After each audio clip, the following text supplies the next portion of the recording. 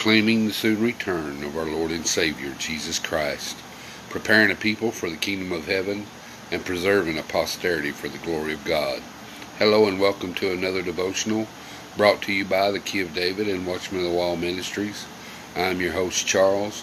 Hope this day finds you blessed, ready to meet the Lord in the air, and to serve your fellow man in love. Today's devotional is called Awe and Respect, the Lost Fear of God. The Bible makes it clear that there is a fear of the Lord that every believer is to cultivate.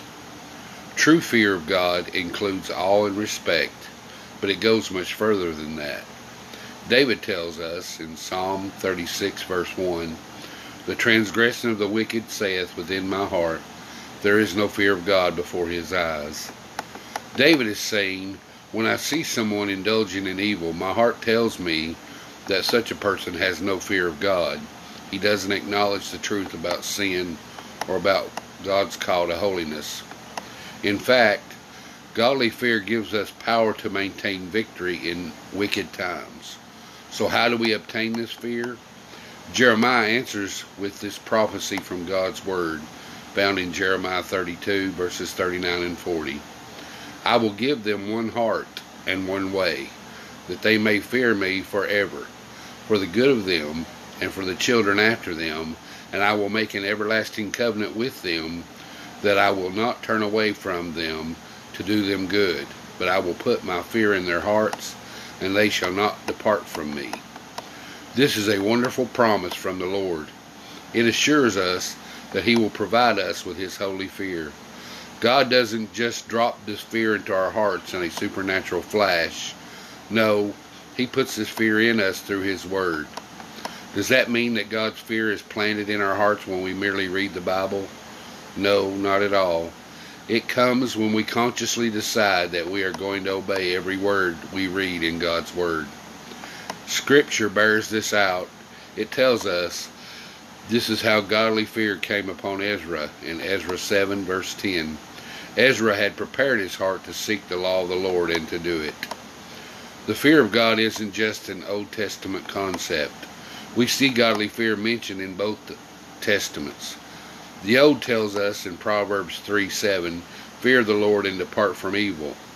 The New Testament declares in Romans 3:18, "There is no fear of God before their eyes." Paul adds, "Let us cleanse ourselves from all filthiness of the flesh and spirit, perfecting holiness in the fear of God." 2 Corinthians chapter 7 verse 1. Let us pray. Dear Heavenly Father, we come to you today because, God, we need this godly fear in our lives. The fear, God, that doesn't keep us from coming to you, but the fear that gives us the awe and respect due your name. The fear that keeps us from sinning. The fear that keeps us from being comfortable with the things of the world.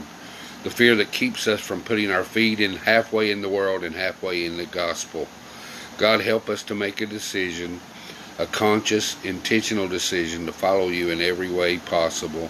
When we read your word, Lord, let us realize that it's not only the hearers and the readers of the word that obey you, but those who do your will when we read it. God, help us to become true disciples of Jesus Christ, following you not only in word but in truth.